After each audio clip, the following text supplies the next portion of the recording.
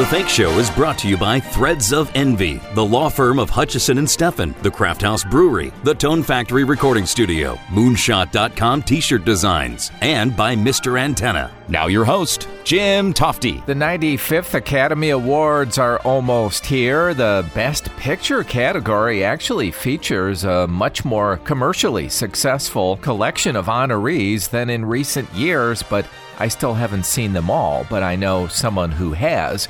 My friend, the much-respected movie critic favorite, Grae Drake, who is on the line right now to talk about her thoughts for this weekend. Jim, how are you? Grae, I'm great, thank you. Welcome back. How have you been? Wonderful. It's been a fun year.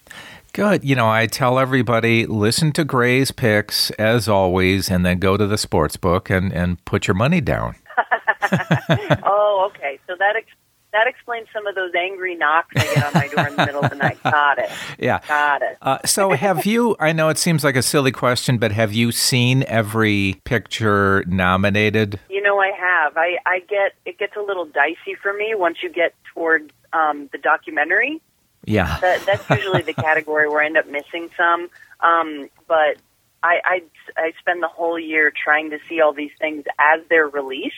So at least I have a good frame of reference when this time of year rolls around. It's a good way to do it. A big point of contention in my house, my wife wants to be very informed come Oscar time, so she wants to see everything too, and I just can't. I read All Quiet on the Western Front in college, but I can't sit through what I know is going to be a depressing film, one, and then also the subtitles. Right. Yeah, no, I mean, that's a real concern because this time of year, when awards movies are being released left and right, you know that it's not going to be like a fun time like the summer. Right.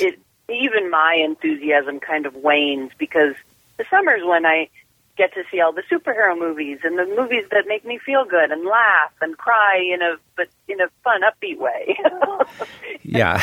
Awards season, I'm like, oh God, as much as I love the movie Women Talking, it's definitely a movie that has women just talking. Which it's not that that's the part that gets me, but I know it's a sad film, and I find myself not being able to watch sad films as much as I used to. I don't know what it is, just the times we're living in, I guess. Of course. Well, and you work hard, you're tired, you want to just escape. And so that's why I think the Oscars have kind of decreased in popularity because we have so much to watch and yes. so many different vibes that we can create. So, and, people generally just want to zone out. What is your pick? Let's just go right to it for the Best Picture. I think that Everything Everywhere All at Once has the most momentum, as they say, going into the Academy Awards. It has won so many awards, and I think that it's really capturing people's attention because it's so different and weird. It really is, and I wouldn't be surprised if that won. My own particular personal pick is The Fabelmans. I just loved the family dynamic, the kid who played the Spielberg role, and I really loved Judd Hirsch. Don't you think he should win? An amazing actor after all these years. I don't know. With all of the actors and people of note that I have spoken to in my life, I don't think I've ever been as starstruck as I was talking to Judd Hirsch. Oh my God, he's amazing. He's so funny. He's so warm. He's sort of, all of those kind of old school stars, they're not really as affected by all those things like celebrity and the internet and social media. He's just he seems like a very grounded, normal guy who's happened to entertain us for decades. And usually the Best Supporting Actor and Actress category is where we tend to see the most upset, and that would be an upset I would be very not upset with. Yeah, just very understated. Loved it. I also think that Top Gun, it might not win Best Picture, but boy, it sure got to win cinematography and visual effects possibly. It's an amazing thing to watch. You just felt like you were right in that jet. Yeah, that's a great point for cinematography. I think that James Cameron has probably got visual effects on lock. That's my guess. But as far as cinematography goes, I just think what they achieved with Top Gun Maverick was unbelievable, and it was so exciting. And that's the reason that so many people all over the world watch that movie. Isn't it weird, too, Grae, what a strange personal life Tom Cruise has, and everybody talks about him and stuff, but he always brings people into the theater, doesn't he? He really knows what audiences want to see. He's really zeroed in on his audience, and what's interesting about Tom Cruise in real life is that he is so connected to every person that he speaks to, it's almost weird. Uh-huh. Like, when he does a movie, he makes sure to go to the red carpet. He goes hours before the film, and he speaks to every journalist and every fan in the stand. He goes back and forth and back and forth.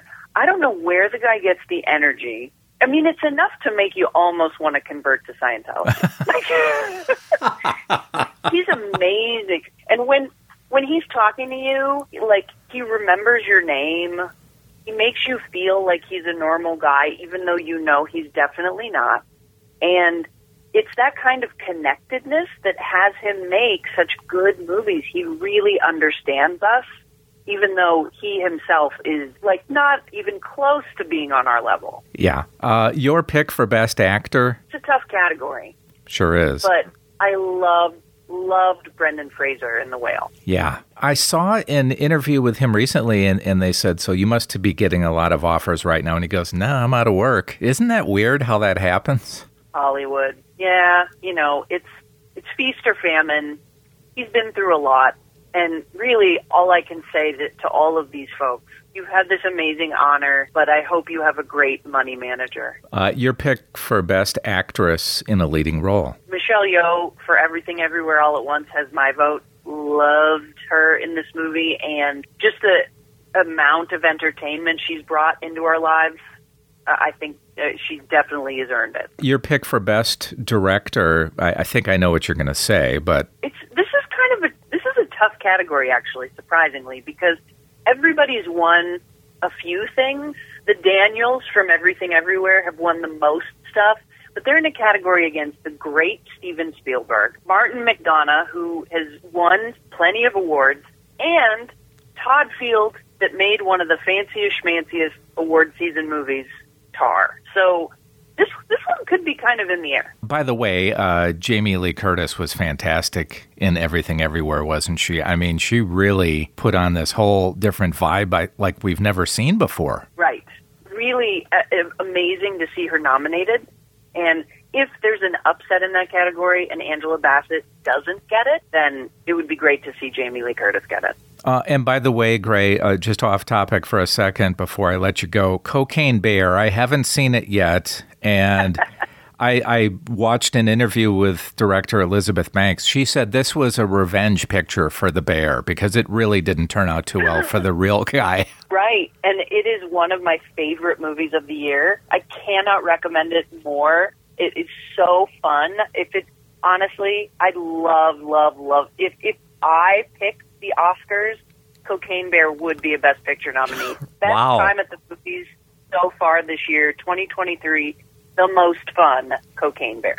There you have it. Grae, we love you. We trust your picks. And where can people connect with you on social? You can find my accounts always under my name. So it's GraeDrake, and let's argue about movies. It's literally my job. I love you. I love you. Watch, check out your social all the time. You're fantastic. Nice talking to you again, Grae. Take great care. Thanks, Jim. I love this tradition. Bye. Bye-bye. Well, now I've got to go out and see Cocaine Bear. I don't even think she was kidding when she said it should have been up for an Oscar. The Oscars are on Sunday evening on ABC. That finishes this Oscar episode of the Fake Show podcast. Thanks for stopping by. I'm Jim Tofte. I'll see you next time. Listen to The Fake Show anywhere on SoundCloud, Stitcher, iTunes, and thefakeshow.com.